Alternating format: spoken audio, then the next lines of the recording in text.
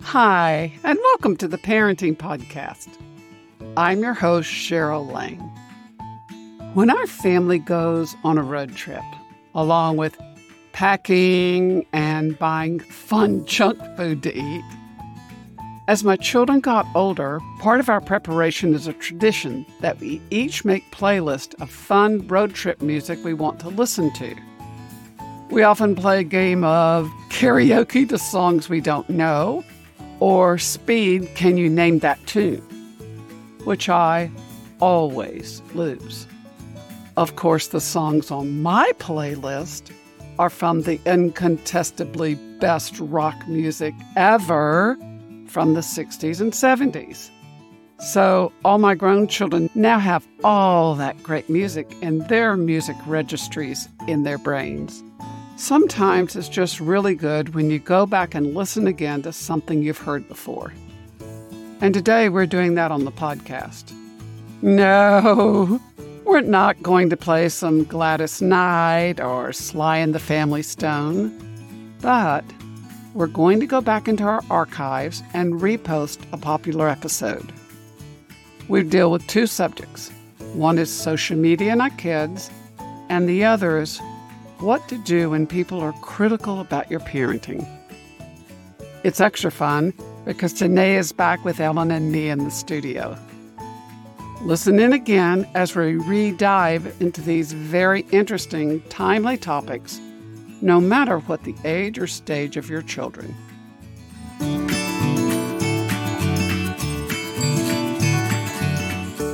We're excited because we are back in. Yes, we are. Yes, the recording studio. Mm-hmm. And Danae and Ellen and I are here around the table again. Mm-hmm. I brought something in today. I read about a study that came out in the New York Times, and it's related to parenting and teenagers. Okay. And I just thought I'd read it to you and see what y'all thought about it as we start today.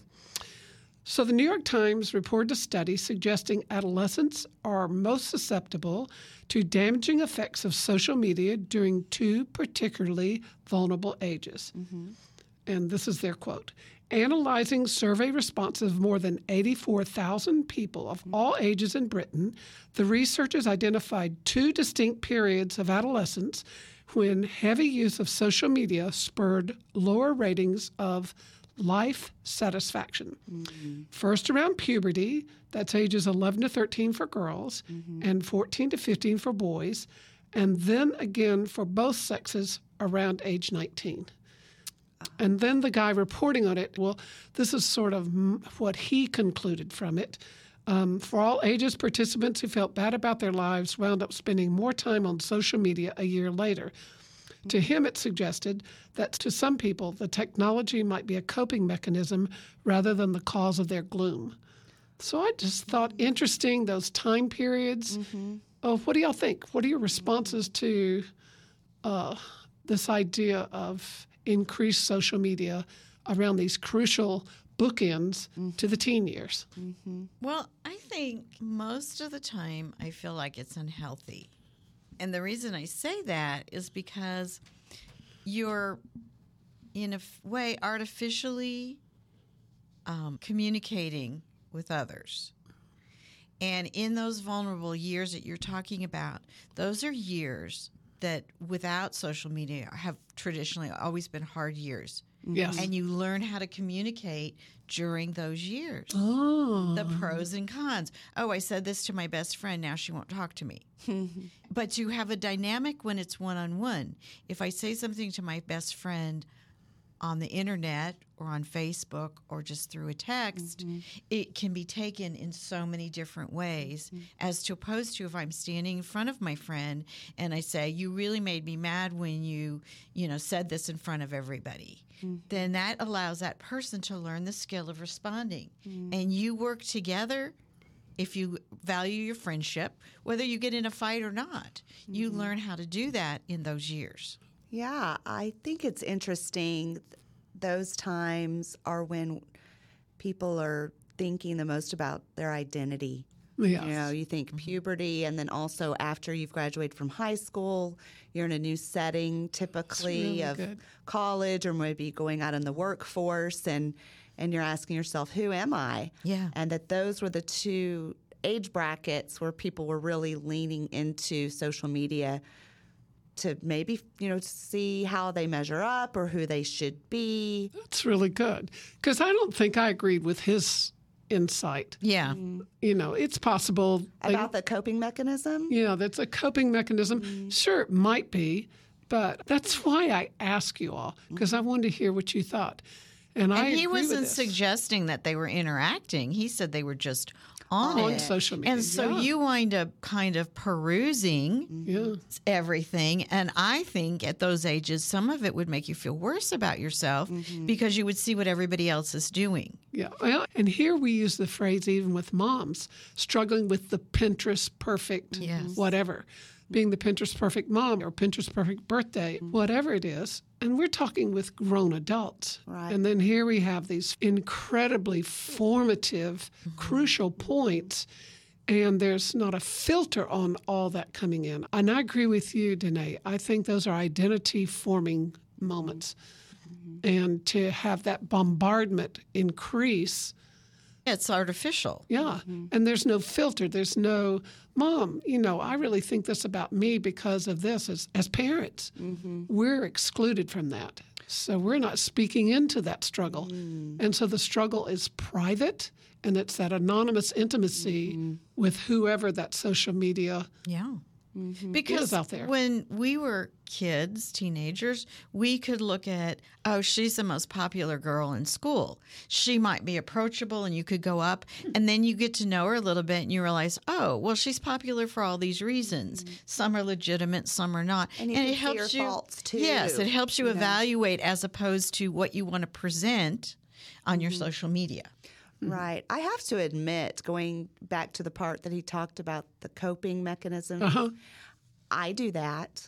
I'll catch myself if I feel stressed that I'll be scrolling through on Instagram, and so I know that's true for me, that if I'm already stressed or maybe feeling low, I can go to that, and I've many times gotten off of Instagram because I had to kind of discipline myself. I knew I wasn't handling that stressful moment, or that maybe a time I was feeling bad about myself and was looking to others to see how I was measuring up, and I'd have to go in and turn it off for a while.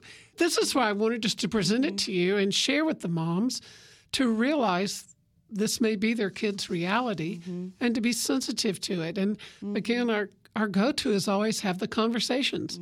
So moms, you might want to bring this study up to churn up the conversation with your kids and open the door. Say, come on, let's talk about it. I want to be a sounding board. Yeah, and I would say also, just that's why I shared with you all my struggle, because I think one of the best things we can do for our children is to model to them what we're doing.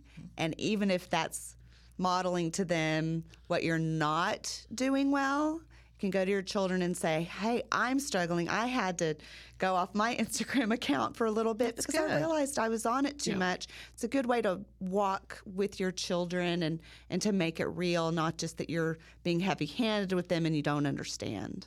I don't know if you turn it on, but for me on my phone and my social media stuff, every week I get not a printout, but I get a report of how much screen time. And I'm assuming it's for parents, but I use it for me because I realize, I didn't realize I spent that much time this week, or, I did good. I was only doing this much. Yeah. And when my girls were first getting me on Facebook years ago, my son, who was post-college, walked in and he said, it will suck 2 hours of your life, and you'll never know it. So, Absolutely. Moms, just more for your discussion and your thoughts. Okay, I have a question that has been written several different ways by moms, and this one is how to deal with grandparents and or family members who are critical of your parenting choices. A lot of moms I've talked to struggle with this, and they don't know what to do because even in their presence, the grandparents will correct the children and correct the mom. So it's not just, why are you doing that type comment, but they actively will be doing it in their presence. And there are so many options out there of how to teach your children and how they should dress and what they should eat. And we went through several different ways of eating. In my home, we had the no wheat time, the no dairy time, the, eat only these vegetables and fruits, and a lot of people had grace for me. But I remember, being insecure because of all of the options. And you talk about options. Options are through the roof nowadays. Right. It's just so many opinions. Yes. I mean, this is the best parenting podcast, but there are probably 10,000 out there, and you can be in any different direction of how it's all being handled. So the options and the, information overload, all that pressure. And I mean, what I would want to tell myself back then and tell moms is to, just trust yourself and to not be so insecure, but that's so hard. It's so hard. We want support. We want people who are around us, encouraging us and helping us out. Maybe they think maybe something better would work, but it's hard when you have critical people in your lives. Well, sharing with someone who had that active, critical, literally disciplining the children and correcting her for how she wasn't disciplining. And so we talked a lot about it. Try to not take it personally. Right. Yeah. And remember, these are your children. And God gave them to you. You're the primary person responsible. Yes. For me, that was, my mom very critical about a lot of things. And I just had to, this is an oversimplification, but I just kind of had to resolve not to get bugged by all of the little things she thought I wasn't doing right. And that's a whole other talk, I think, is, if you have someone in your life that's a harsh person and how you learn to deal with them over time. Roles never stop changing. That's always your mom. And you're a mom, and you have to sometimes rework your relationship with your mother. Yeah. As she's aging, as she's becoming your grandmother, all sorts of different things that's the hard part about human relationships. Yeah. It's not just, mom, shut up and go sit down. It's complicated. And if you've had problems with your mother, they're not going to go away simply because you have grandchildren.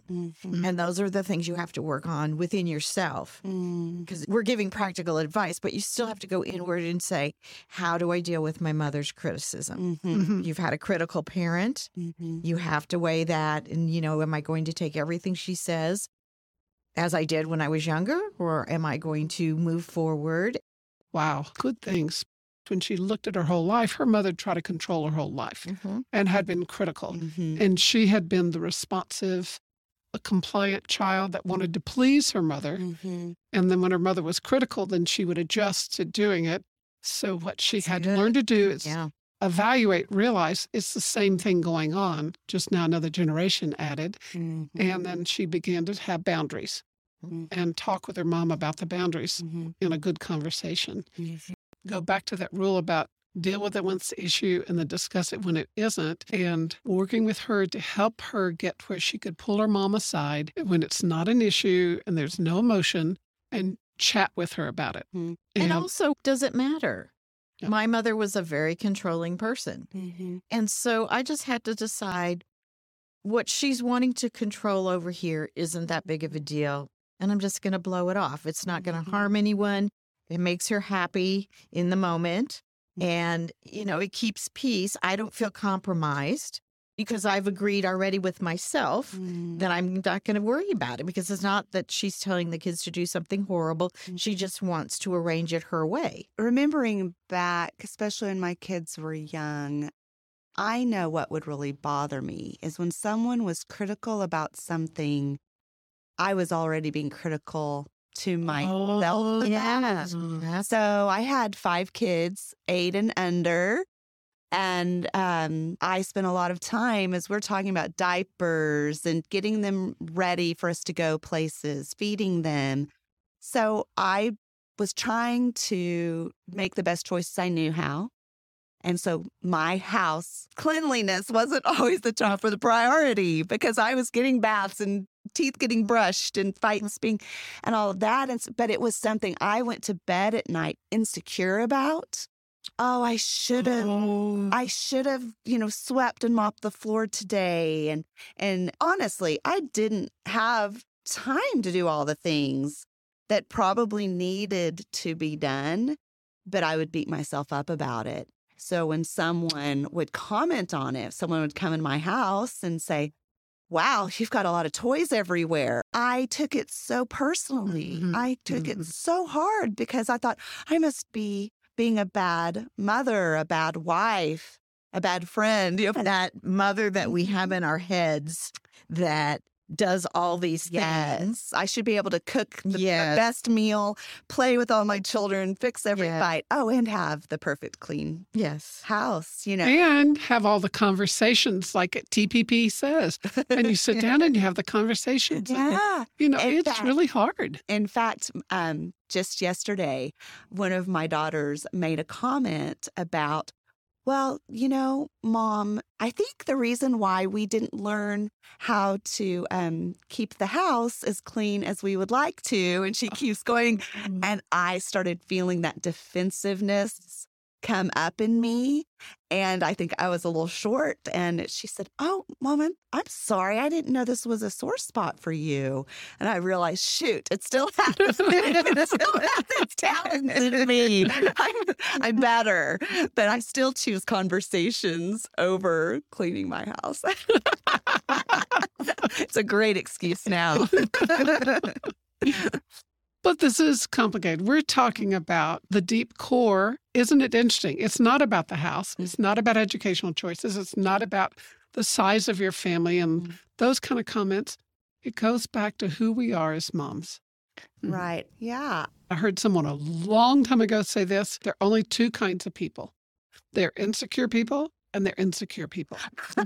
And so you just watch out how they do it. Some people cave in and give in and kind of efface themselves, and other people get angry, and whatever it is, what you're talking about, it's just our insecurity, which goes down to our core values of who am I and why am I valuable? And absolutely. And the power of a parent is very strong. It truly The power of your mother is very strong, and the words she says to you or doesn't say to you is really powerful. And those are, for me, those are the things I had to work out in my own heart.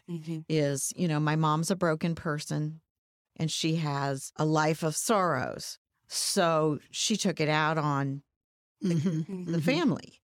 And when I reached that maturity point, it really changed a lot of things.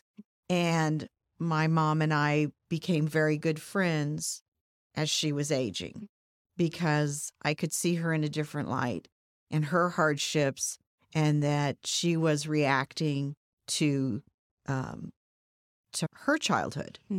From her pain. Yeah. And it was the same thing with my mother-in-law, to realize why she was doing it and that she really thought these were good ideas.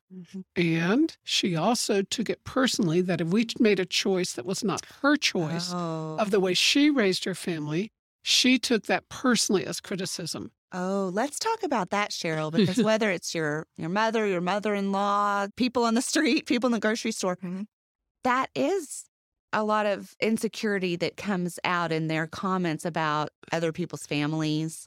Whether it's education or size or what vehicle, a lot of it, like this, when we want to love others better, realize they're speaking out of their pain, out of their brokenness inside.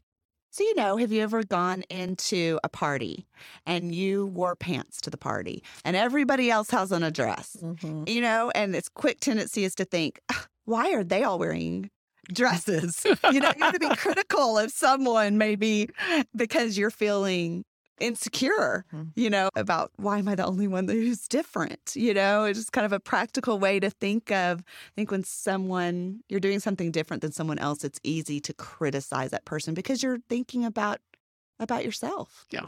And we've had several years, masks, no masks, vax, no vax.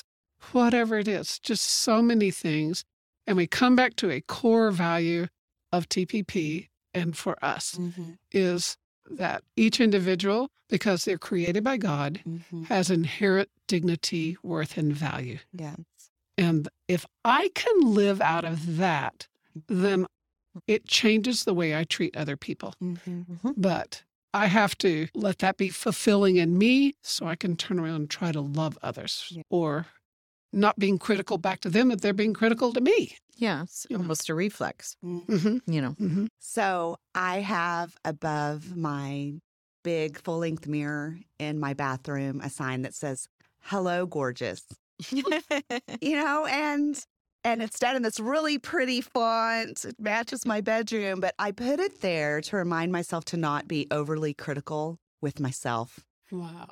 Yeah. So I think you're right, Cheryl, that it's about how I'm really viewing myself, and am I treating myself critical, that then that comes onto other people. So it's a goal of mine to really not be that way with myself.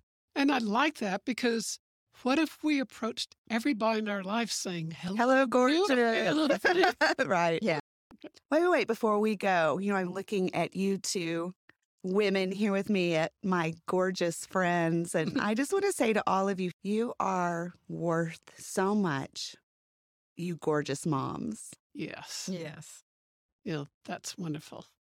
That's how we feel about you, listeners. Wow. Good things. Thank you so much. Remember, parents, hang in there. Keep loving. Keep persevering because it's worth it.